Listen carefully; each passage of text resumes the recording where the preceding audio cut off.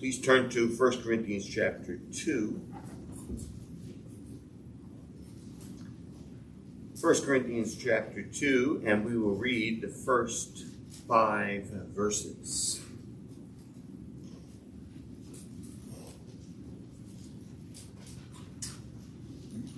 As I said when we read the scriptures from Acts 18, in Acts 18 we have the external history from the vantage point of Luke the historian, and now we have Paul's own testimony that the things we read about in Acts 18 were Paul's own experience and how that shaped the way he ministered to the people of God at Corinth. And when I came to you, brethren, I did not come with superiority of speech or of wisdom, proclaiming to you the testimony of God. For I determined to know nothing among you except Jesus Christ and him crucified. I was with you in weakness and in fear and in much trembling.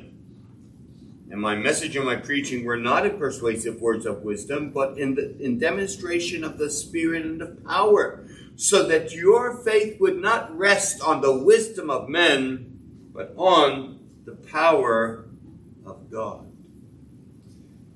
It's very interesting. We often pray for strength for preachers. It's a good prayer which we preachers appreciate so much. But it's interesting that Paul says, I was with you in weakness. That was not something Paul was embarrassed about. He wasn't ashamed to say, I'm weak. Because he had already learned that lesson. We read later in the New Testament from his very, very pen that when I am weak, then I am strong. Therefore, I am well content, says Paul, with weakness, with weaknesses and insults, etc. So here, as you see in the text, Paul tells the people of God at Corinth, I was with you, number 1, in weakness, 2, in fear. It's not the kind of thing that the macho man is happy to admit. Paul says, I was with you in weakness and in fear and in much trembling.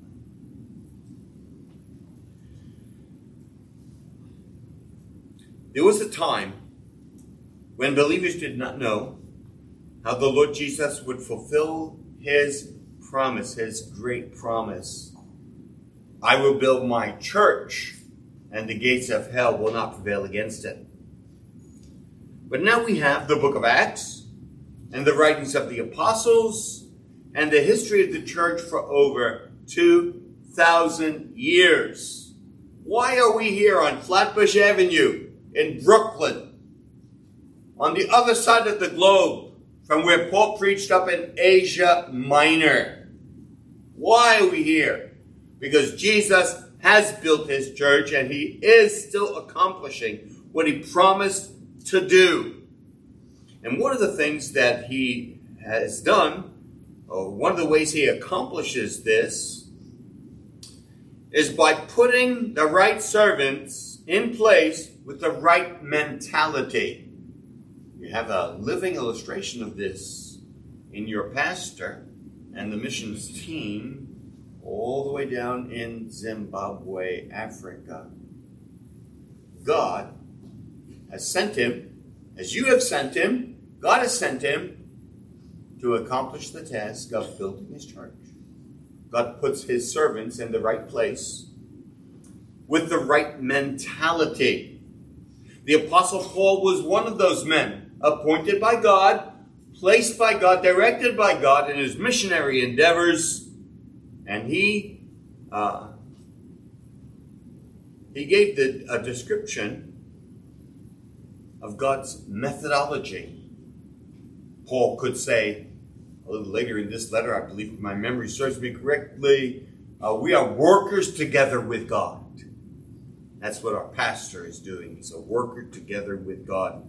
Brother Colin, workers together with God. And we had the blessing of having Paul's description of God's methodology. We have Paul's teaching about these matters so that we may follow God's plan in our prayers. When we pray, we ought to pray these kinds of things that we're about to read of and understand today.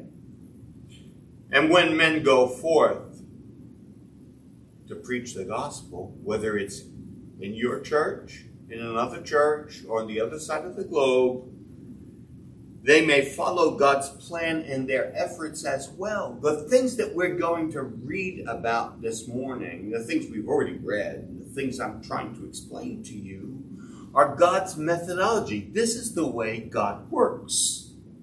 This is how we evaluate people who claim to be doing God's work. Sometimes you can see pretty much that they are laboring on a different set of tracks.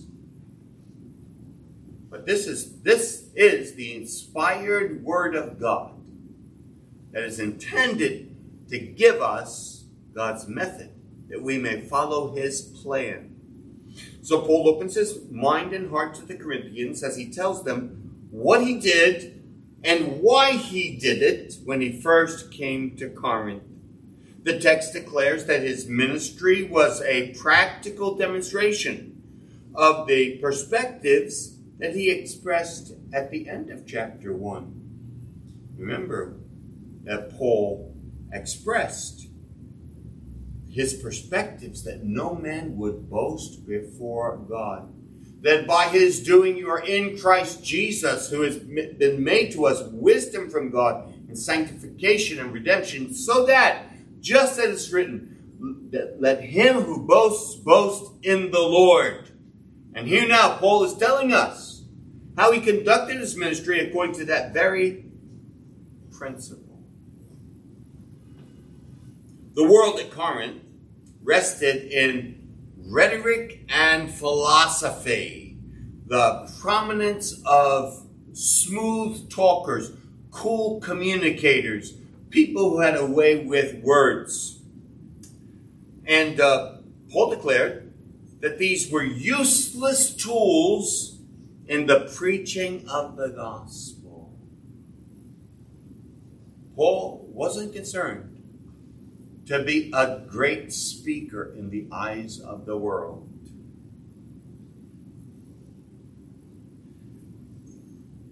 Now, as a matter of fact, these things were contrary. Paul's methodology and Paul's purposes are contrary to what people wanted to hear in Corinth. In the eyes of Corinthian culture, the gospel, in its essence, did not offer what they wanted. Neither wisdom nor signs. God knew that the world would not accept the gospel without adding these things to it, things that did not belong to the gospel. Nevertheless, God was determined to use the gospel without supports of any other kind.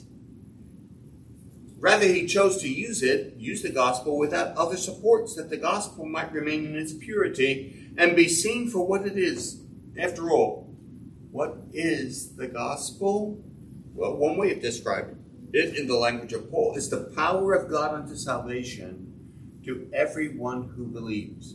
Wherever you see the gospel effectively saving and transforming men and women, boys and girls, you see God's hand at work. It comes not because the preacher's a wonderful speaker, not because he is able to put words together in an eloquent manner, but because God, the Holy Spirit, has taken what Paul calls the foolishness of preaching to save those who believe. And the church in Corinth was a case in point. As we read at the end of chapter 1, it's a case in point. Paul says, by his doing, you are in Christ Jesus. And what were those kinds of people? Not the wise, not the powerful, not the well-born, not the privileged, but God has chosen the foolish things of the world to shame the things that are wise, Paul says. So the constitution of the church showed that God had done his saving work without men's credentials, among those who had no credentials. Paul now adds to this that his own ministry was purposefully carried on in this manner. In a very real sense, Paul says, I determined that I would come from the world's point of view as a failure, because when success comes, it's not about me, it's about God. So this morning we're going to look, first of all, at these verses that we have read, verses 1 through 5. First of all, we're going to consider the major strategy of Paul's ministry at Corinth. The major strategy of Paul's ministry at Corinth, and that's found in verses 1 and 2. Paul tells us that negatively, he refused to use what was most popular. From the beginning and all through his ministry, Paul consistently avoided using what we would call popular means. He refused superiority of speech. That is, the kind of eloquence that Herod had when he stood on the rostrum of his shining garment and spoke to the people who were hoping to get favors from him.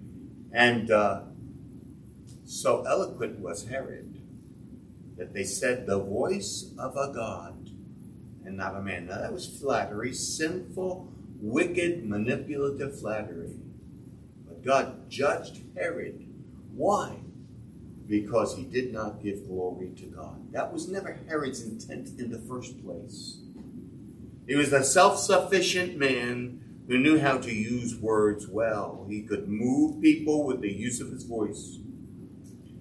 And that's why Paul talks about this cleverness of speech, not with cleverness of speech, not superiority of speech, like Herod, like Hitler, like Neil deGrasse Tyson, and other atheists who spew out their philosophy in swelling words of confidence.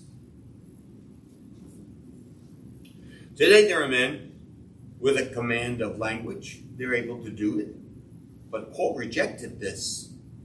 He said he was not going to use superiority of speech, not cleverness.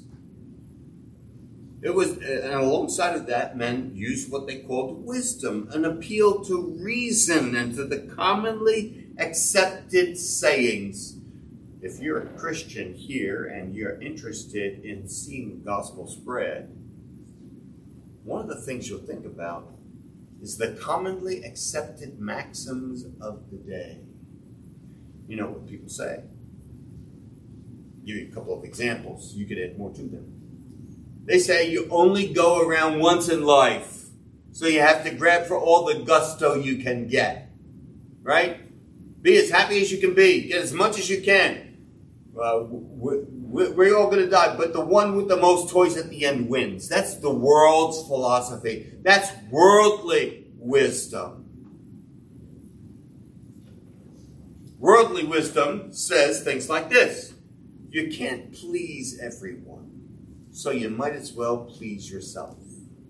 They say things like, if you don't love yourself, who will? And to the people of the world, these things seem tremendously wise. These are the common sayings of the day. You want to start a conversation with somebody and you want to appear very smart, you use those kinds of things. Everybody shakes their head and say, yeah, that's right. Well, Paul refused to use these popular things in preaching. He refused to use them in preaching. And you see that in our text. He says in verse 2, I determined to know nothing among you except Jesus Christ and Him crucified. Now, there was something that was contrary to the common wisdom of the day. People wouldn't think that a very smart thing, that a crucified man, a man killed by the Romans as a criminal, with his own nation hating him and delivering him up, that didn't seem very wise. That seemed absolutely foolish.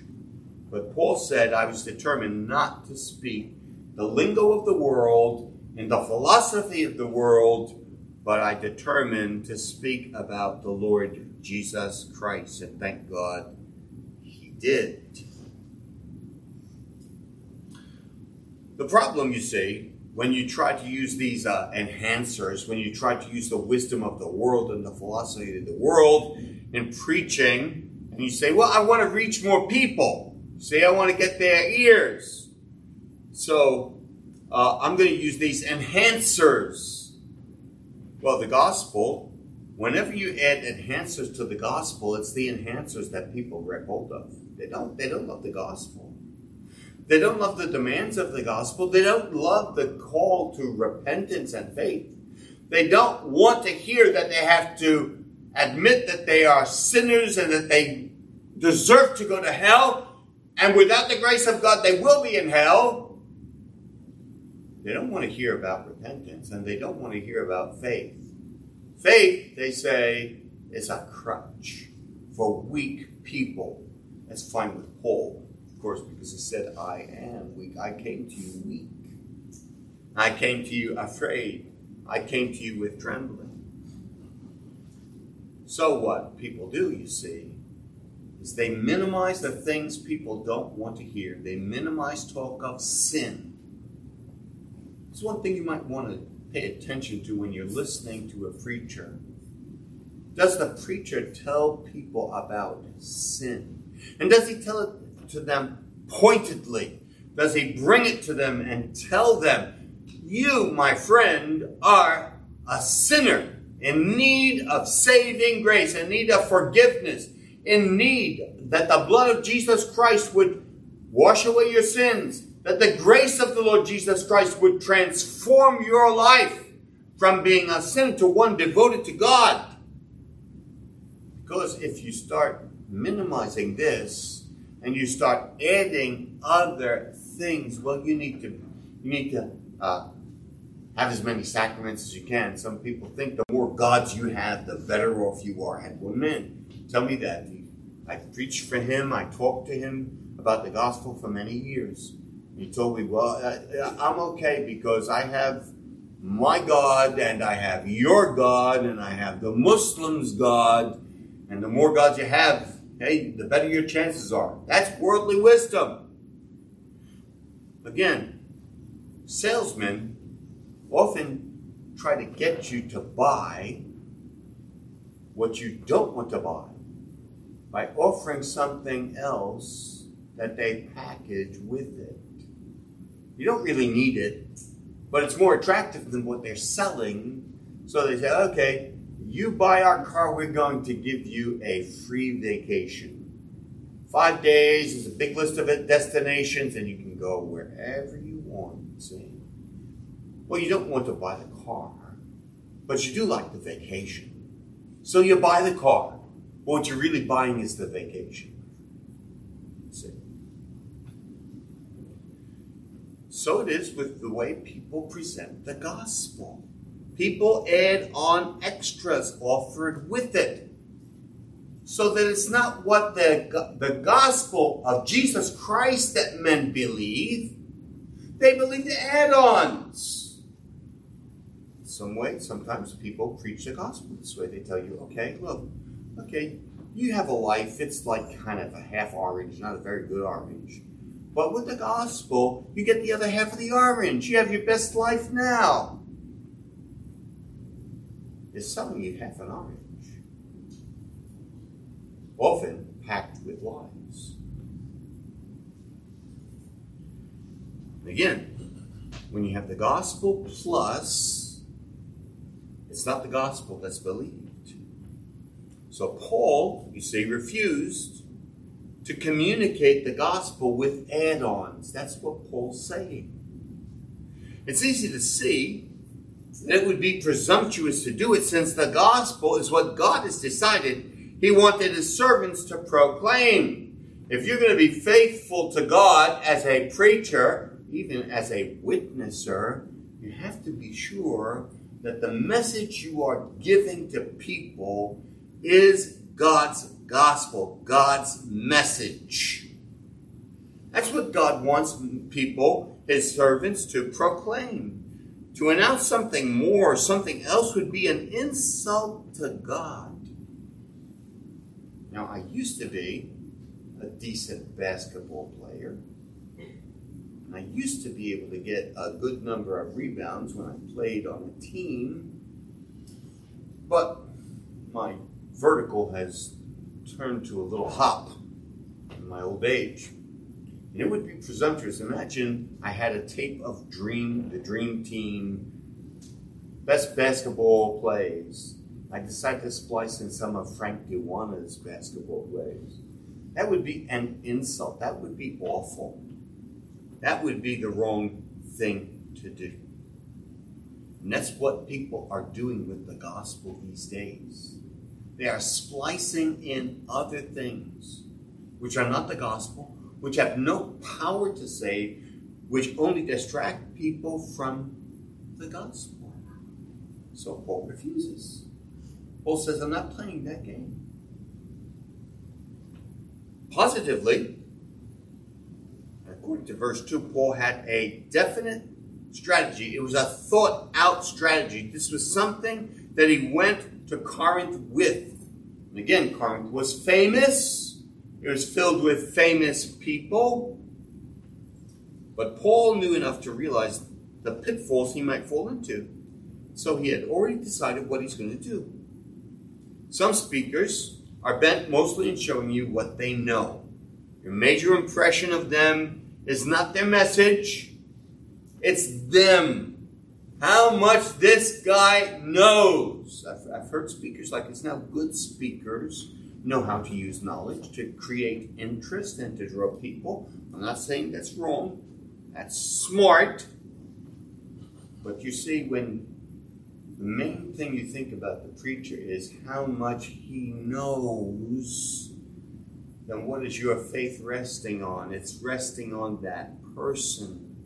The only thing Paul says that he would know, he wants people to understand, is Christ crucified. I determined to know nothing among you except Jesus Christ and him crucified.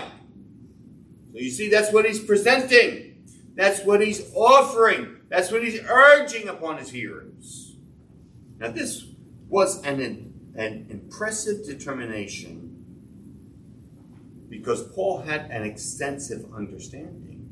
He knew everything that the rabbinic schools had to offer. He knew everything those people. He spent his life as a young man in the synagogues listening to the teachers. And he could say that he was rising in Judaism above his contemporaries.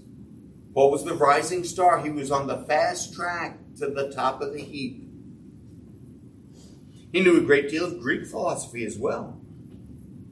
When he preached on Mars Hill, he could quote the popular sayings. He knew what they taught, and he knew how to use it. Yet, Paul was not interested in letting people know everything he knew. There was one thing that Paul wanted to make sure that came through loud and clear. Christ crucified is the way God saves sinners. If you are going to go to heaven today, not today, but in your lifetime, if you're going to go to heaven when you die, and you're going to avoid the place of eternal torment where the worm does not die and the fire is not quenched, then what you need to understand is that salvation is in Jesus Christ and in no place else. That's what Paul wanted them to know.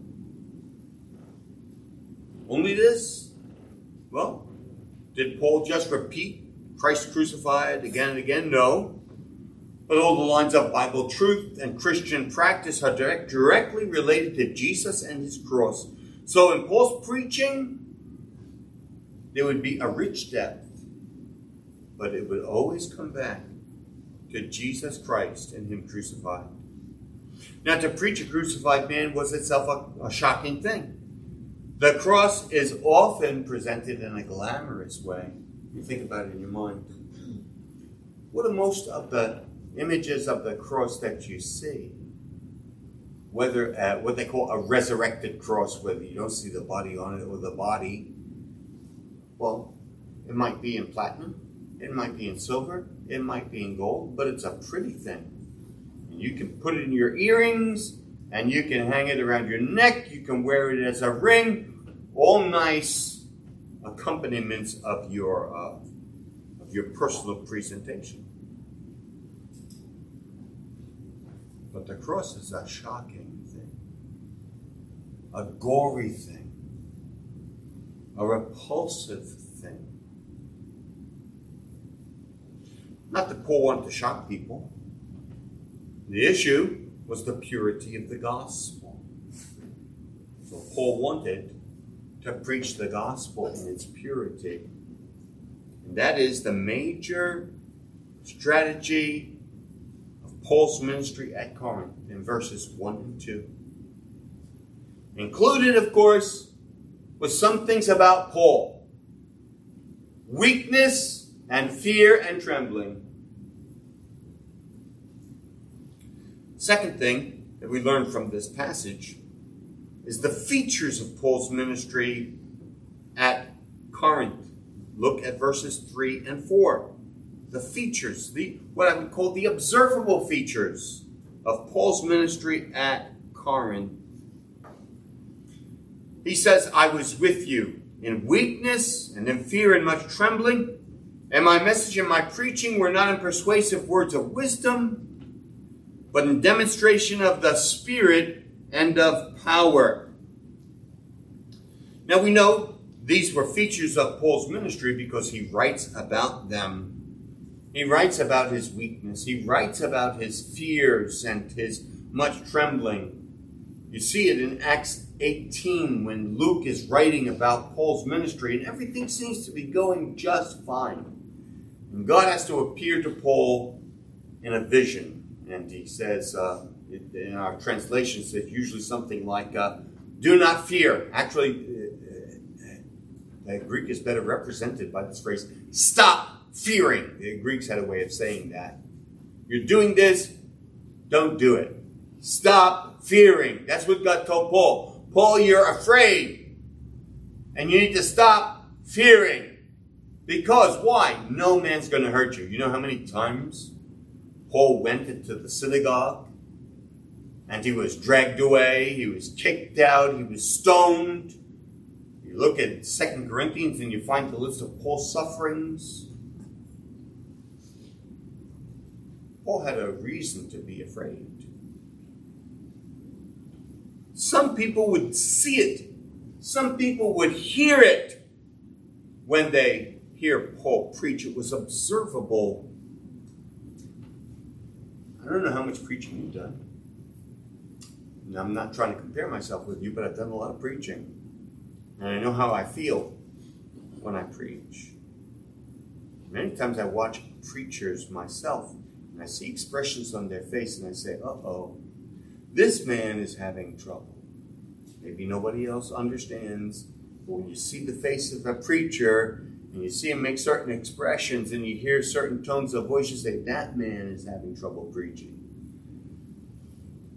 Pray for preachers. It's very difficult. It's full of pitfalls. And any man in his right mind who preaches has reason to be afraid. Because why? Because we preach in the presence of God. And God knows our hearts. He knows the sin in our hearts. The sin in the preacher's heart is an awful thing. And God sees it and God knows it. You can't hide from God. That's what a preacher comes to learn.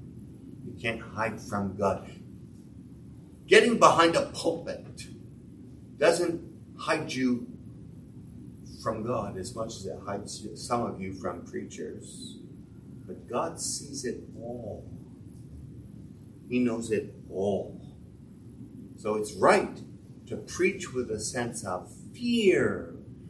Again, you learn that you don't have any hope of success. What's real success?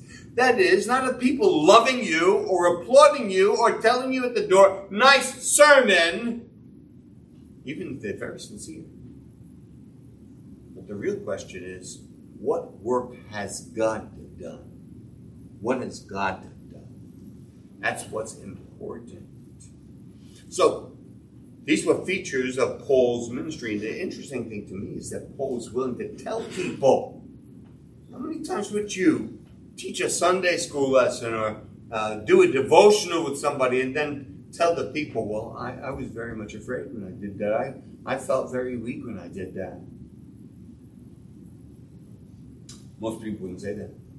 I'll go back to my home church and just say, well, how'd it go, friend? Oh, usual. Oh, it was good. Brethren were encouraging. Very seldom does a preacher have the integrity to say, I did not do well.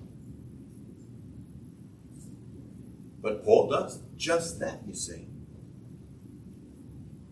Some people definitely understood what Paul was going through, and the Bible tells us about that. Others probably, his fellow laborers, understood. All of them were seen by God, and Paul wanted the Corinthians to see this. He wanted people to see it. He wanted men and women, boys and girls who listened to him preach to see weakness and fear, concern. Weakness, of course, is the inability to accomplish what the man's trying to do. Sometimes it's physical. Sometimes it's psychological. Sometimes it's spiritual humility.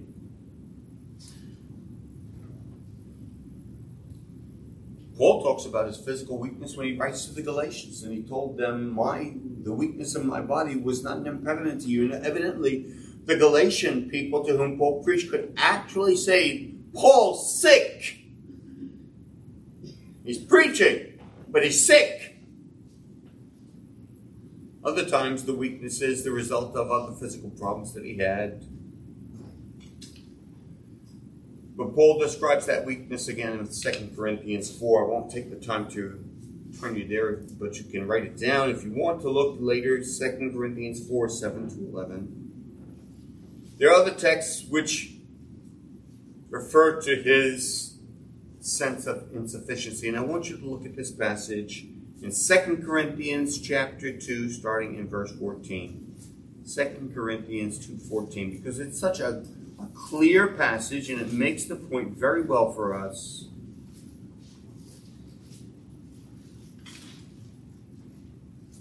Second Corinthians 2:14.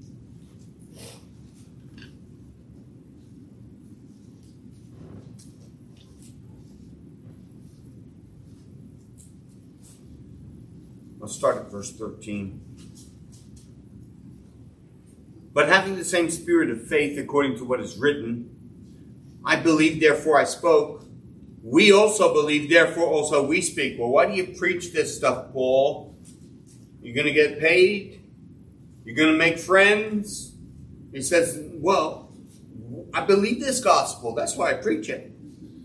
Knowing that he who raised the Lord Jesus will also raise us with Jesus and will present us with you. For all things are for your sakes, so that the grace which is spreading to more and more people may cause giving of thanks to abound to the glory of God. So my aim is to glorify God. My aim is to get people to believe in the Lord Jesus Christ and be saved. Therefore, verse 16, we do not lose heart. But though our outer man is decaying, yet our inner man is being renewed day by day. For momentary light affliction, called shipwreck, and 3 days and a night spent in the deep, light affliction. That's what Paul calls it. Momentary light affliction is producing for us an eternal weight of glory far beyond all comparison. While we look not at the things which are seen, but the things which are not seen.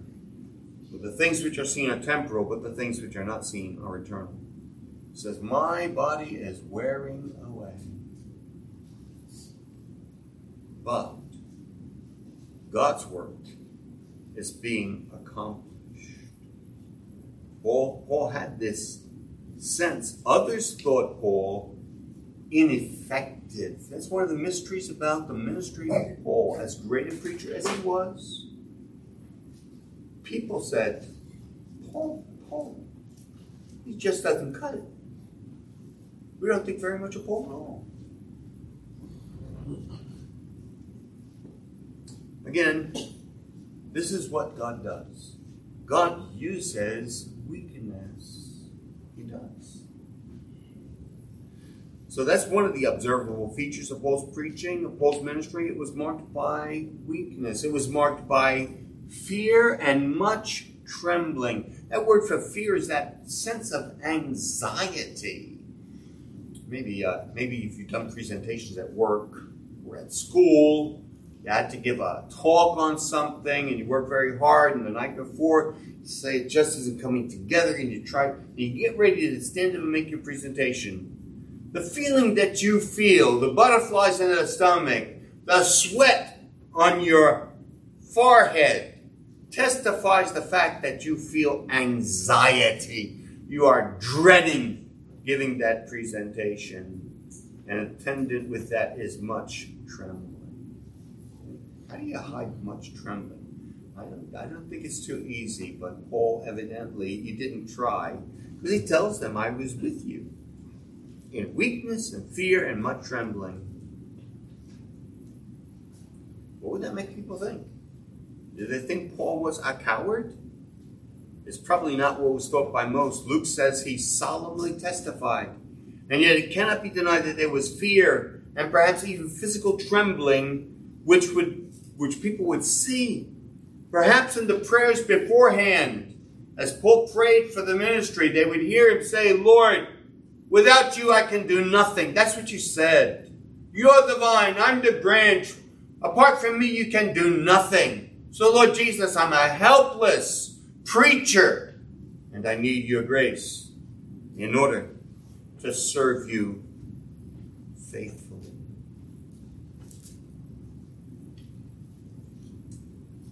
Why so fearful? Well, because you're weak. Because you're inherently unable to do what you intend to do. And then there is the historic rejection and persecution in Acts 18. And Paul talks about it in 1 Thessalonians 2. And then there was the sovereign determination to bring such trials. And that's one of the things Paul emphasizes. He says, the reason I went through all these trials is because God appointed them for me. Now, if you ever think, you know what, it might not be a bad way to make a living to go around preaching, remember this. Preachers go through trials. Externally, you might see they have a nice family, they have a nice place to live, and their people like them and love them, and there's something you're not figuring into the equation. And that is that the attacks of Satan and the appointed trials of God are part of the perks that you get when you become a preacher. That's what Paul told the Thessalonian Christians. In 1 Thessalonians 3:3, we told you beforehand that we were going to suffer. God appointed sufferings. You look back at his conversion when Ananias objects. Well, you can't save this Saul of Tarsus. He's been killing people. God says, I will show him how much he must suffer from my name's sake. So put that in the equation. Why so fearful? Well, because he was weak, because of rejection, because of trials. It's not so amazing. It is amazing, but reasonable that Paul should talk this way about himself. Now, a preacher can use skill and ought to use skill. Matthew Poole says yes for the right purposes. He has to speak intelligently to be able to make the message clear. Let me just take a moment to say why that's so important. Again, if you ever think about preaching, this is something to keep in mind. There is an inveterate unbelief in the hearts of the best people. The very best people. There's an inveterate unbelief.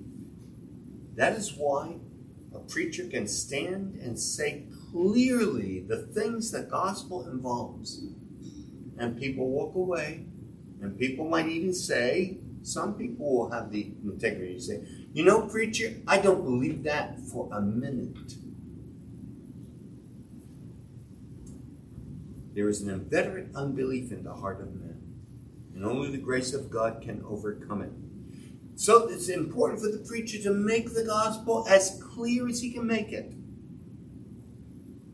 And also, he wants to be able to illustrate the gospel as well as he can. It's a famous saying among preachers, he is the best preacher who can turn men's ears into eyes with illustration. Well, those who have good sense will be glad when they hear Paul's kind of preaching, biblical preaching, that their convictions don't come from another man's wisdom or skill. That which comes from man will be easily overturned. Paul wants it to be clear that the outcome of such preaching will be undeniable, divinely produced effectiveness. Good preaching, biblical preaching, has its effect. And Paul calls this the demonstration of the Spirit and of power. I've been told by people who have heard my preaching and the preaching of others that what happens oftentimes is the preacher says something and you say, well, how did he know what was going on in my life? How did he know what was going on in my life? Was he listening in on my telephone call? Did he talk to my wife, my husband, my best friend, and find out all about me? How did the preacher know? Well, it's what God guides, what God says, what God puts in the mind and the mouth of the preacher. This is what God does. So Paul talks about the major strategy of his ministry at Corinth in verses 1 and 2, to preach Christ crucified. He talks about the observable features of his ministry at Corinth, verses 3 and 4. And finally, the ultimate goal. The ultimate goal. What's Paul aiming at? Well, he tells us again in verse 5. He's been telling us again and again back in 1 Corinthians chapter 2 and verse 5. The goal is this, so that your faith would not rest on the wisdom of men, but on the power of God. Now, it's very interesting because Paul is an inspired apostle.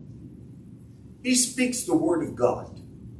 And he talks about this later on in the letter, which hopefully one day we'll get to. When he speaks and when he teaches, he's conscious that he is an inspired apostle teaching nothing but the word of God. Nevertheless, verse 5 is still true. What does Paul want? Paul does not want people to be attached to him like so many spiritual groupies. That's what some popular preachers want. They want a bunch of people following them around, praising them, saying, oh, you ought to hear his sermons. That's not what Paul wants. Paul doesn't want people to go around saying, well, Paul's a better preacher than Peter, and Paul's a better theologian than Apollos. Paul's the best. I told you more than once. When I was at my job, and people call me up and say, oh, you're the best. I know what that means. I tell them, no, I'm not. Actually, Tony is the best. Couple of desks over, call Tony. He's the best, not me. That's not what Paul wanted. He didn't want people to say that about him. He didn't want people to think about him. I was converted because Paul was such a good preacher. No. I was saved because Christ is such an able Savior. I was saved because God's Holy Spirit came through the preaching of the Word of God and came and changed my heart. You see, that's what Paul wants. Your faith would not rest on the wisdom of men, not even on the wisdom of Paul, but on the power of God. You see, you might sit here and hear everything I've been saying about preaching and about Paul, and you might hear all of that and say, oh yeah, very good. Good exegetical sermon based upon, the text of Scripture. Yeah, well done. But what's going to save you? You can say all those things and go out of here unconverted, unchanged. Unless God Himself takes that word and opens your heart and shows you your need.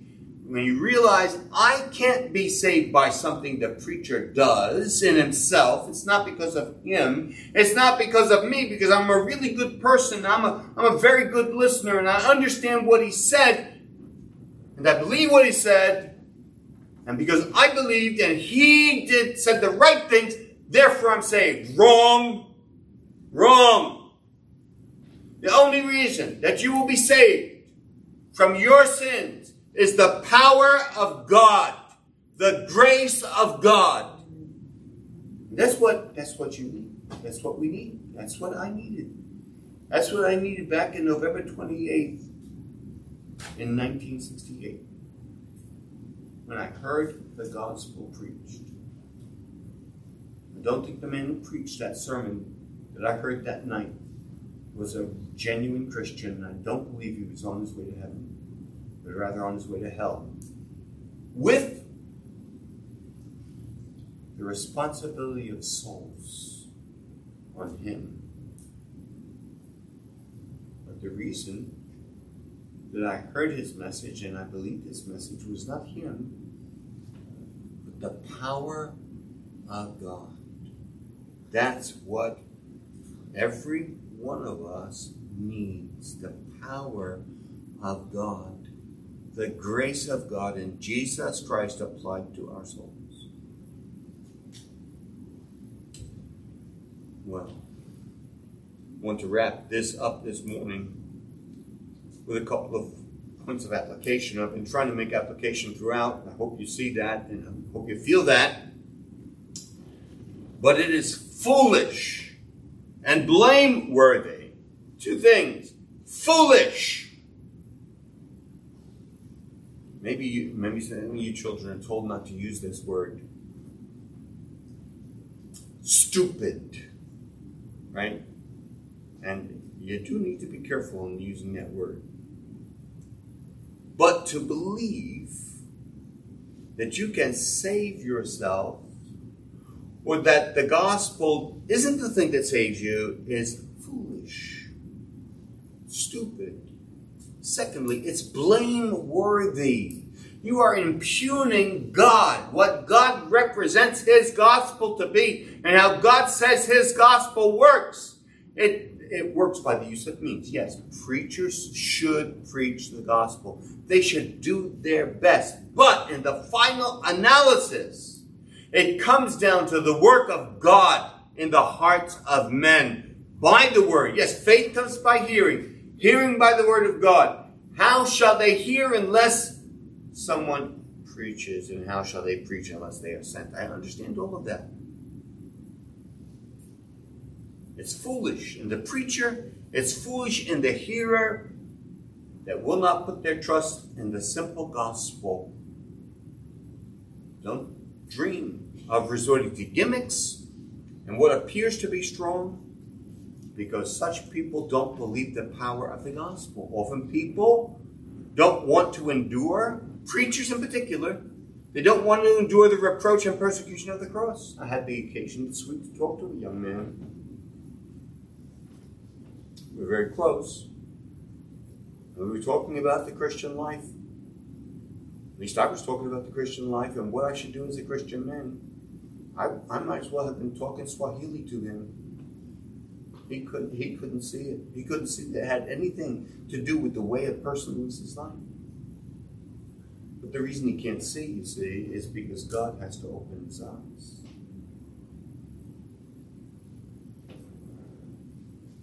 Again, people don't preach the gospel because they don't want to do reproach and persecution. But if you value your souls, you will be careful to receive God's gospel, God's word, faithfully taught to you.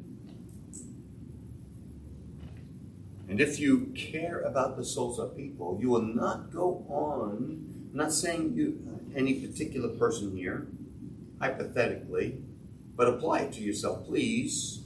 You'll not go on promoting preachers who obviously have their aim in their own reputation and promotion. They want to earn money. They want to live in a fancy house, drive a nice car, have lots of friends. Those are no right motives for a preacher. None at all. So if you value your souls and the souls of others, you won't be promoting such people and supporting such people. Saying clever little things like, things go better with Jesus, and insults of the Lord Jesus.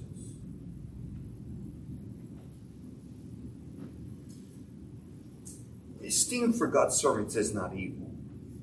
And it's proper to understand that God is doing a work through his servants and to appreciate that. But when the preacher is bigger than God, when the preacher is bigger than Christ, when the preacher is bigger than the Word of God, then a poisonous work is being done. So beware. I ask you to think for yourself. Think about your heart. Think about your mind. Think about, okay, do I love the gospel? Do I love the Word of God? Am I trusting God? Is that what makes me tick? Is that why I come to a place where the Word of God is preached? Because I believe the Bible. I believe the gospel is the power of God unto salvation. I believe in this sovereign God saving sinners.